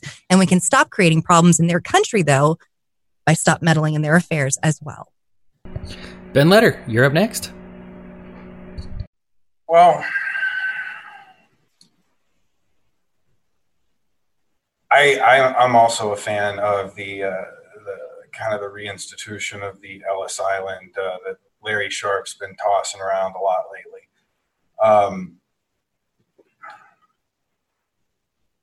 Now, the way I interpreted the question was that you were talking about former enemies migrating here. Is that correct? That some of our asylums have been enemies of the U.S., yes. As in, like, that's such a broad term. You know, I mean, if we're talking people who are from a country that has, maybe that country's been hostile to the U.S. Specifically, I can give you a few specific examples. When I was doing the research for it, there are people that have attacked our embassies before who applied, who were trying to basically work from the inside over here, and they applied through for asylum. And then some people who actually staged an execution of an American hostage. Okay, well, yeah. I mean, I don't know about letting those guys in, man. You know, that doesn't sound too reasonable to me. But let's say it's a group of people that are from a country that may be hostile to the United States, but they don't share their government's sentiments, and they're trying to get away from that. I would be open to that. Okay, great. Let's go to Daniel Berman. So I like that Ben kind of asked the question, you know, what type of enemy is this? And to your examples where it's somebody who's actually committed a crime against an embassy, against an American, even though this is in a war zone, you know, let's forget about war. Because we can even look at war as an act of violence. If somebody committed an act of violence and they want to come to the United States and say, hey, treat me like a human being, let me into your country so I can live among you. Would we do that to anybody who attacked a U.S. embassy in the United States? Would we do that to somebody who executed somebody just walking down the street in the United States? No, we'd charge them as a criminal and put them in prison. So however we treat criminals here is the same way we should treat a person who wants to come to the United States. I wouldn't say, hey, no, we're not going to let you in, because then what are we doing? We're saying, okay, go back to your country and you're free to walk around and attack our embassy. You're free to do your crimes and you know, the same as you were before. That's not really solving any problems by doing that. By accepting them and letting them in and giving them amnesty, that's not really doing it either. But if you say, well, hey, let's treat this person as a criminal, as any other criminal, and put them through that same system, then I think that might actually have the biggest positive impact of all of those options. All right, guys. Open forum time. First things first. Is my mic muffled? Do I get to respond to that one? No, Arvin, you don't. No. Actually, didn't I miss you? Did I miss you and Chris? I think you did. Yeah, I think you missed a couple of us. I'm out of order tonight, guys. My apologies. I'm sorry. Arvin, you're up next. In 2016, at the Libertarian National Convention, there was a camera guy. He got to hear Nick Sarwark speak quite a few times. He got to hear me speak a couple times. And Kimby got to hear your speech, your nomination speech for Darryl Perry. And by the end of all of that, he had been converted. He became a libertarian for the first time in his life. He'd never considered it, but he was converted. when you see people who are treating each other with respect, when you see a group of people that really embody the ethics and morality that are universally understood, people get converted. When we talk about people coming to the United States of America, some are going to come here with hostile intentions no matter how tightly we monitor them. You had the Las Vegas shooter. That's somebody who grew up in America, who was questioned by the police not that long before and still managed to evade it.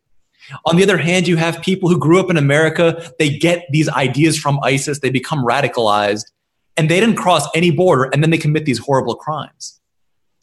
This is a war of ideas. Now, in terms of immigration, what should we do? Open borders, no welfare. I think I've made that clear many, many times, and I'll say it again. Open borders, no welfare. That's my position on immigration. But if we can work, if we can as a nation really embody this idea that said we want to do the right thing, we want to be better. Maybe we don't want welfare, but we do want to be charitable. We want to be kind. We want to support businesses. We want to get rid of the regulations that prevent human flourishing. We want to stop locking people up for no good reason. We don't want the largest prison population in the world. We should have the smallest prison population in the world. When people come to America, I want them to come here, even if they have every plan to do harm. I want them to go native. I want them to say, yeah, here's what I thought about America, but as an adult, as a person that can look around and figure things out, I realize I was lied to. These are not people that wish anybody harm. These are not people that I want to harm.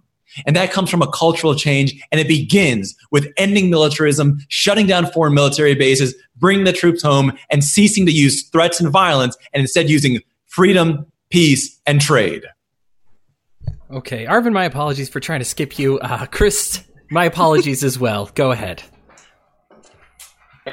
Yeah, like the scenario that you had brought up in regard to someone assaulting or attacking, killing anybody affiliated with like one of our U.S.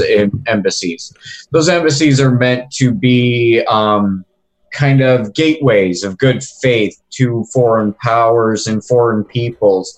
That seems to be kind of a misguided thing, and I wouldn't want those kinds of people to actually be allowed to come into the United States until they got their stuff together. And if they were trying to flee because they were misguided in some fashion, maybe there would be some exceptions.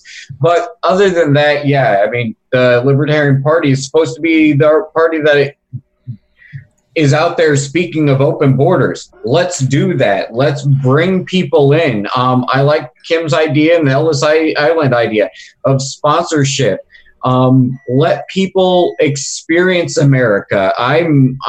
We've discussed in regard to the visas. Let's not put a limit on work visas and allow people to come in here and explore capitalism that American can provide. But we don't need the rigorous securities checks and stuff along those lines that are currently in place. It quite frankly seems a bit xenophobic. Gotcha. Okay, now I believe we're done. Candidates, we did have at least one question here that we want to talk about. Again, this is open forum. Y'all can talk. Let's give it about 10 to 12 minutes for us to just have fun and banter back and forth. What should our relationship look like with Russia and Putin? I think that's really a profound thing because there's so much fear mongering going on over there. Our relationship with Russia and Putin, to me, should just be if he has something to sell us, which, Russia has oil, they have a lot of natural resources, we should buy him. And when I say we, I mean private companies inside America. And if private companies inside America want to sell to Russia, they should do that, and that should be the end of it. Yeah, I agree wholeheartedly. I think that we still have that Cold War mentality that they're, the big Soviet bear and that we need to hold them at bay. And while that makes a really good narrative, that's not actually realistic or true. So yeah, absolutely. We should have free trade with them and develop a friendly relationship with them. They're not doing us dirty. We're doing them dirty in the way we talk about them. I've had the opportunity to speak to a lot of Russians since 2015 with translators. And there's really kind of it's, we've talked about it here tonight, is there's the Russian government, and then there's the Russian people. And the Russian people like to, they like fashion. They like, going outdoors. They like dogs, like good food.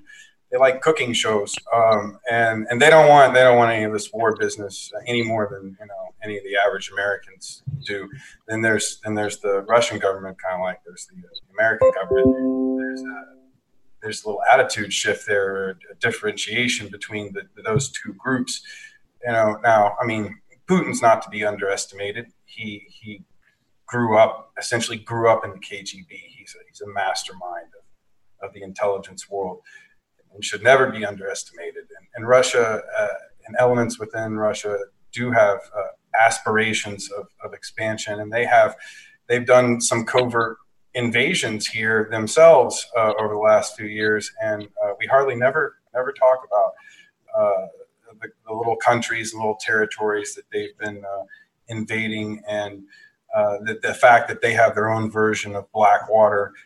And many other things. We do not have a monopoly on this type of activity. You said that you have a lot of Russian friends. I think if you're on Facebook, I believe half of your friends are Russian, just by default of being on Facebook. And you did summarize their activities. You completely forgot to mention shirtless horseback riding, though. That's popular. Actually, I'm kind of interested in maybe possibly going to Russia at some point in time. Over in Russia, they have a whole community that goes out and lives as indigenous Native American peoples. They dress. It's like a cosplay lifestyle kind of thing they do over there. It's kind of interesting. But yeah, I mean, the posturing of Putin in regard to this, I am a manly man kind of thing. I mean, quite frankly, if you understand anything about alpha posturing, when somebody feels compelled to actually exhibit some alpha posturing, it's generally due to some form of inadequacies. Ooh. Okay. So Chris is taking us to war with Russia. Yeah, so that's all I heard. Will you say that to his face? I'm actually a big proponent for if there is any type of military action. Native American culture, we actually had a commander-in-chief, a war chief, and then we had a political chief. These were two separate individuals. And we would try to go through our regular chief for diplomatic measures, and then we would revert power in times of war to our war chief. I, as hoping to aspire to become the chief and war chief of the United States, I am more than willing to, as a diplomatic measure, go into a pay-per-view event, ringside knuckle-up battle with any other president. That includes Putin, into an octagon ring pay-per-event. Nation's winner, the winner of that event, the nation takes the pot for the pay-per-view event, and I will knuckle up with any other leading candidate, man, woman, or child, in the octagon to diplomatically resolve things if we need to actually fight it out.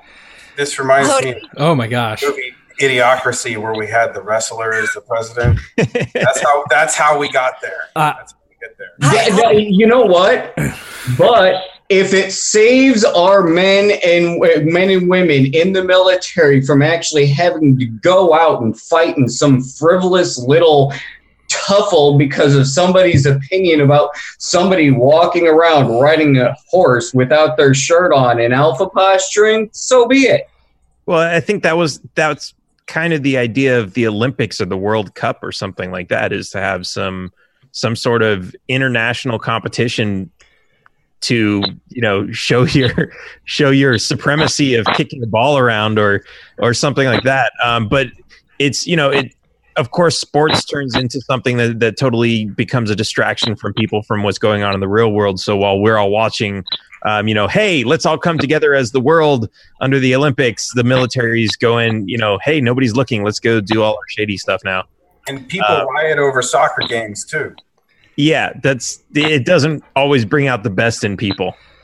The Miami is one of during our diplomatic measures, we had this kind of practice called counting coup. And effectively, for anybody that doesn't understand Native American culture, it's like a diplomatic panty raid where we would send one of our warriors in to steal something of some significance of the other tribe's possession. And then during the together, the diplomatic meeting where our chief met with their chief, we would go, your drum, see that? I got your drum. One of our warriors went through all of your defenses and we stole your drum. Here you go. There it is. That's it back. Do you want to go against all of our nation's warriors? And it was a way of deterring people from or other tribes from warring against our tribes. It led to the Iroquois-Illinois Confederacy, where we had many tribal nations join together in a diplomatic union together, very similar to the way that the United States has unified its individual state jurisdictions. Anybody that thinks our craziest candidate is the one wearing a yellow hat isn't listening to the debates. Chris is downgraded from a little off to straight unhinged. It's funny, for a brief moment, I was like, that's it, I'm out. Like, I can't compete with that. And then I thought, no, this cat's going to be my Secretary of State. Yeah. I can't wait until you show up with Putin's panties. Anyway, guys, we got about... No, his shirt. I'm going to steal his shirt. You know that. He doesn't want his shirt. He never wears it. Anyway, you guys have 3 to 4 minutes. If you want to talk about something else, go ahead. Whatever you want to talk about. I actually wanted to piggyback off of what Ben was saying, because it's something that we need to make abundantly clear as libertarians.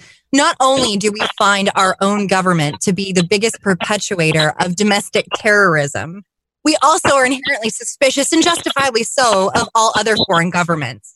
Because just by the mere fact that they are individuals who chose to seek a monopoly on force, and they end up forcing legislation down onto the people, deny them their inherent individuality, that is something to be suspicious of. So when you talk to us about Putin and how we were going to deal with him, very carefully, like Caesar's wife, for certain. But as far as the Russian people, there's no reason why we shouldn't engage with them in free trade. I think one of the things that's very true is if our leaders act in a way that's so positive and so beneficial to our people, that we don't bluster and create wars and conflicts and all that kind of nonsense, what that does is actually puts pressure on other world leaders to do the same. If, it's kind of like with little kids are like, well, this person's dad lets them do this. If we can be that same way, if we can be the leaders that are helping our people, that we're not in the way, we're not creating enemies, then the Russian people say, well, why, Putin, do you have to engage in all these problems? America's not doing it anymore. They're better off for it. They've dismantled their military war machine. Why can't we do the same? We want wealth and prosperity and peace and trade too. It's not fair. You need to be more like the American leaders. And I think that's the kind of political pressure that actually works. Leading by example. It is the most effective way, in my opinion, to change somebody else's behavior. I agree. I think that we need to actually set an example, because if we keep setting the bad example that we have set in the past, we're going to continue seeing bad examples surfacing throughout the world. And when we actually take the moral high ground, when we step up to the plate and we say, no longer, we're not going to do this. Like I said earlier, we need to man up and actually denuclearize ourselves as a nation voluntarily, not because anybody asked us to do it, just because it's the morally right thing to do. I think that we'll start seeing other nations all across the world going, we have to follow suit. We cannot let this kind of activity continue further on. I chuckle every time someone says nuclear. It's nuclear. But to this point of leading by example, it is a really great thing, but we have to understand that there are two real reasons why people are driven to do something. One is to create and produce and grow and move forward, and another one is to prevent destruction or prevent harm to themselves. So when we look at the type of leadership we're talking about inspiring people to live their own lives and be productive and live happy lives. And at the same time, there are people who want to control other people for profit, and they're running around saying, hey, while you're out there living your life, your house is on fire. You better go put your house out. And that's how they're using this fear tactic to gain political power. And these are the people who we usually end up voting for to lead. So we really need to address that as a huge problem, because as much as we say, hey, we're going to teach you all how to be prosperous and we're going to lead you into prosperity, they're not going to have the attention or focus on that if Trump and Bernie Sanders and Hillary Clinton are all over there saying, hey, your house is going to burn down. We got to stop the terrorists and all these other things. So I think it's a really important point that we need to address. It's funny, just on a microcosmic level, even in our own political campaigns. And I have seen none of you guys attack me. I haven't attacked you, because what's the point? We're all working toward the same goal, and we're trying to set a standard, bear a standard, and show people that we don't have to sink to that level that people say politics goes to, that we don't have to engage in nasty tactics. Same thing applies across everything. If you want to make a better world, you yourself need to be a person of character, integrity, and manifest that in your interactions with others. It starts with you. Your president is just a person. They're a figurehead, and they control a few things, but they are still just a person. They're not a king. They're not a god. Don't invest all of your faith and trust in them to do for you what you should be doing for yourself. You have every right to be that person, to empower yourself.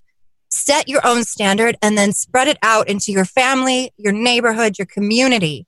That's how we're going to achieve this. That's how we're going to be better as people. All right, guys, we're in for we're due for some closing statements. So let's do this thing. And we will start with Christopher Marks. 3 minutes, buddy. Go ahead. Well, I don't think that we really need 3 minutes to cover this, but overall, I think that unilaterally through watching this debate, we can come to the understanding that America is a great big part of America's problem. And that is the reason why we need to look more inwards and less outwards. We need to fix our own domestic relationships before we go meddling in giving relationship advice to our neighbors. We don't need to use force to make the world a better place. We need to use peace, diplomacy, and setting a good example. And as you see, and just as Kim Ruff just stated, we in the Libertarian Party, we don't fight against each other. I make jokes all the time about Arvin if I win, I'm going to make Arvin the head of the Department of Education, just because it'd be fun to watch everybody squirm in that situation. And we can, in fact, do that. We can set an example. We start inward. We then reach outward to our friends. And I am surrounded by some of the most amazing people that I think that I've ever met. Our host, Hody included. You're so sweet. All right. Well, that wraps up the debates because he won. I'm kidding. All right. Ben Letter, you got 3 minutes. Okay. Well, the biggest gap, one of the biggest gaps in our national defense right now is the concept of the militia has become demonized in a lot of sense. It has become almost synonymous with the word terrorist. Kevin mentioned that we don't we don't attack each other. We're not here to do that. And earlier, Daniel had made a comment referencing the Call of Duty. And I don't know if he had a bad experience with some people that said that they were part of the Texas militia or not, but everybody, and I've come across people like that too, but it's because that, I'll tell you this, down in Hurricane Harvey, I met this guy, I don't need to say his name, but he was a retired Marine colonel, and he was currently a foreign service officer that protected foreign embassies. And I got into a conversation with him, and I said, you know what, man, if guys like you were leading the militia, they wouldn't be such a joke. They wouldn't be able to paint it in the way that they do. And the reality is, the concept of that militia lives everywhere. It's in your volunteer fire departments. It's in your volunteer police. It's in volunteers of all different kinds, ham radio operators. There's all kinds of ways to get involved in that. It's not about running around in the woods with a gun. That's hardly something the militia has ever had to really do much of. I suppose, it could happen. And those are that's the fun training, but that's, usually end up dealing with a hurricane or some other type of natural disaster. So I definitely encourage people to get involved in that. But yeah, I guess that's about my time. So support your local libertarian candidates. Please contribute and donate to them. Consider becoming a local libertarian candidate and running for office. If you want to find out more about my campaign or get involved, my website's benletter.com. I encourage you to check that out. Promote libertarian media. Libertarian media needs to be taken just as seriously as any other form of media, and check out the rest of these candidates as well. Great. Daniel Berman, your turn.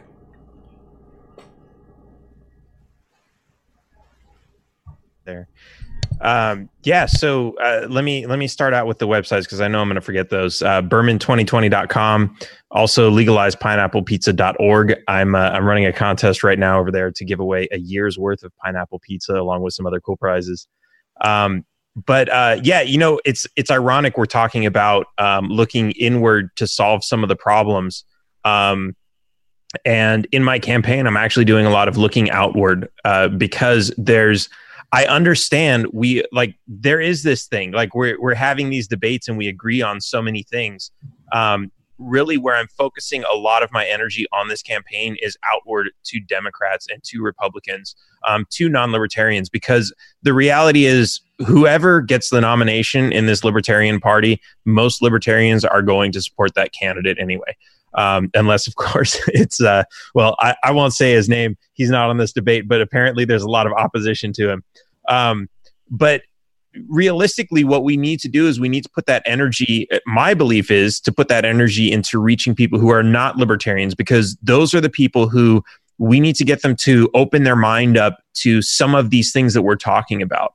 And so this is why if you don't see a whole lot of me in the libertarian circles, even though I'm all over social media, so you probably can't ignore me, I am reaching out a lot outside of the Libertarian Party, and I have a lot of volunteers and support who came from the Democrat and the Republican Party. I think that's really, really important. And, when Arvin talks about spreading American ideas to other countries by simply trading with them, that's realistically what we're doing here. I'm acknowledging that the other parties exist, that they have people with different ideologies, and saying, hey, let's sit down and have a civil conversation. Let's not fight over whose leader is better and whose colors are better and all these other things. So I think that's a really important point. And so Berman2020.com and follow me on all your favorite social media channels. Great. Well, Andrew Yang offers $1,000 a month. You're offering pineapple pizza for a full year. Kim, that's a tough act to follow, but it is your turn. You got to stop doing this to me. Put me after the leads. I can't handle it. Right. All right. I got bad news bears for you guys. I wrote a speech, and as Arvin can attest, I don't know how to keep time, so this one might run over. I'm going to try and do my best, and I'll do it fast. You ready? Let's roll. Go. It is fitting that We Are Libertarians chose to hold this debate on foreign policy the Thursday preceding Memorial Day. After all, our government's foreign policy is inextricably linked to war. Consider our own.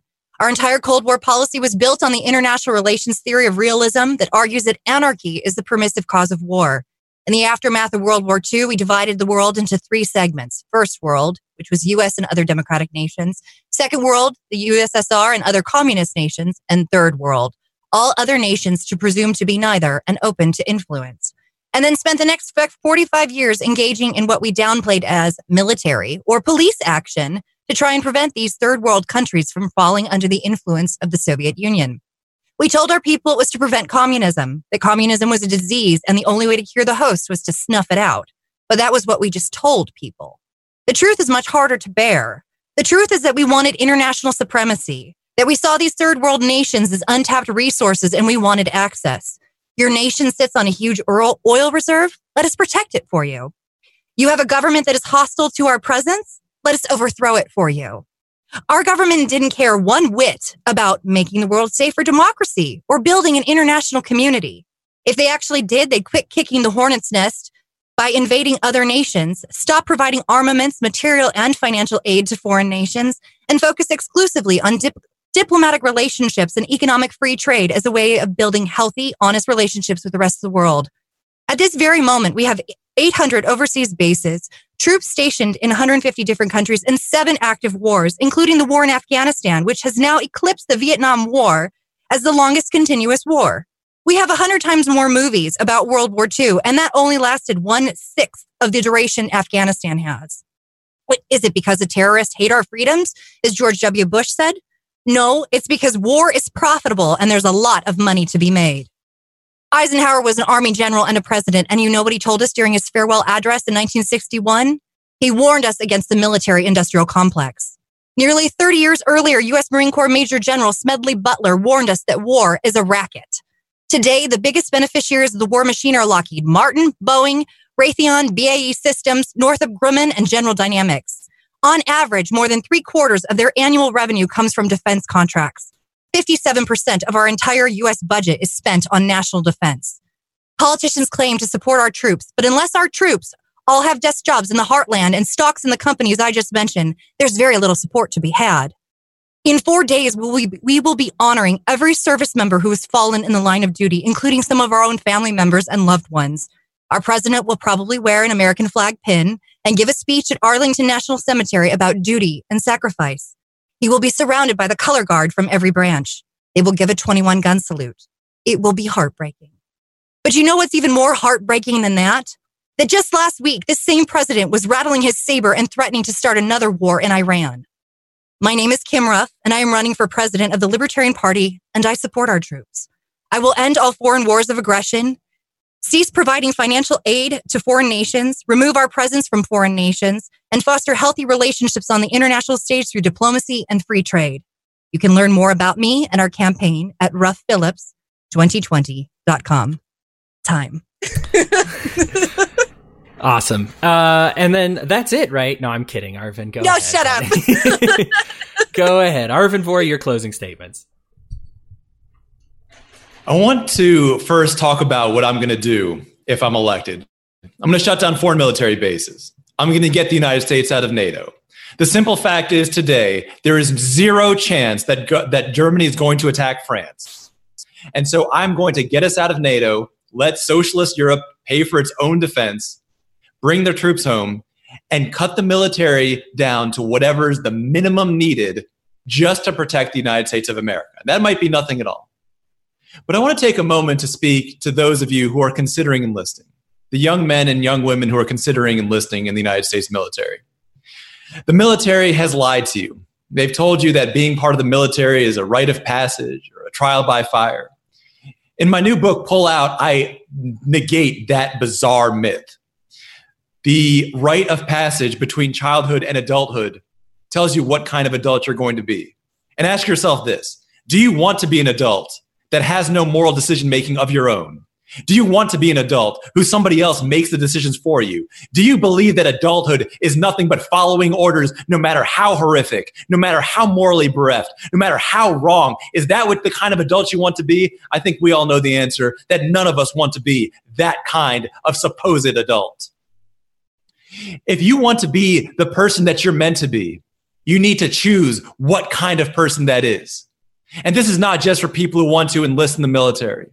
Kim Ruff pointed out those who work for companies like Raytheon, Lockheed Martin, Northrop Grumman. If you're an engineer, if you're a marketer, a computer programmer, you can do better than that. You can set a better standard than that. You can refuse to be part of the enemy. You can refuse to be part of the military welfare complex. The simple fact is this: if we refuse to be part of their machine, as so many GIs did back in Vietnam, when they just simply stopped following immoral orders, if we can refuse to be part of that, we can change American foreign policy. In my own business, every year we make the difficult decision to refuse all military contracts. And that means those contracts, each of those contracts would mean that I would make many times per year what I currently do. And I would rather make less money and be able to look myself in the mirror than become a millionaire overnight in the service of something that I despise. And that is a choice that each one of us can make. I want to speak briefly about foreign aid. Foreign aid needs to go. It's unpopular and it's ineffective. And the simple fact is this: if you stop enlisting, if we all stop working for the military, if we stop funding these horrific dictatorships overseas through foreign aid, we can let the people of different countries make their own choices. And those are good people, just like most Americans are good people. I'm Arvin Vohra. I'm running for president to end NATO, to leave NATO, to shut down foreign military bases, to use trade and not war, and to create an atmosphere of peace and prosperity. Learn more about me at votevohra.com. Awesome. Thank you so much, candidates, for your time. I know that this is... Did you let Chris speak? You did, didn't you? Yeah. Okay, Chris started. I'm being fair. That's right. I remember. I'm sorry. I've tried to cut him off before, but yeah, it's all good. Candidates, thank you so much for your time. I appreciate it. Chris, you had a birthday this week. Happy birthday, buddy. And we're just, we're so grateful for you guys for making the time to make this happen. I know there's a trail to hit. And we appreciate you having this be part of your trail. These debates have been awesome. Audience, please share this around. Let us know what you think. Good, bad. All the candidates respond to everything is from what I've seen. So just share it around, get the word out there, let people know what's going on. And that's everything. Thank you so much for tuning in. And candidates, we'll see you in another couple of weeks. We got another good debate around the corner. And we'll see you then. Until then, keep fueling the fires of liberty.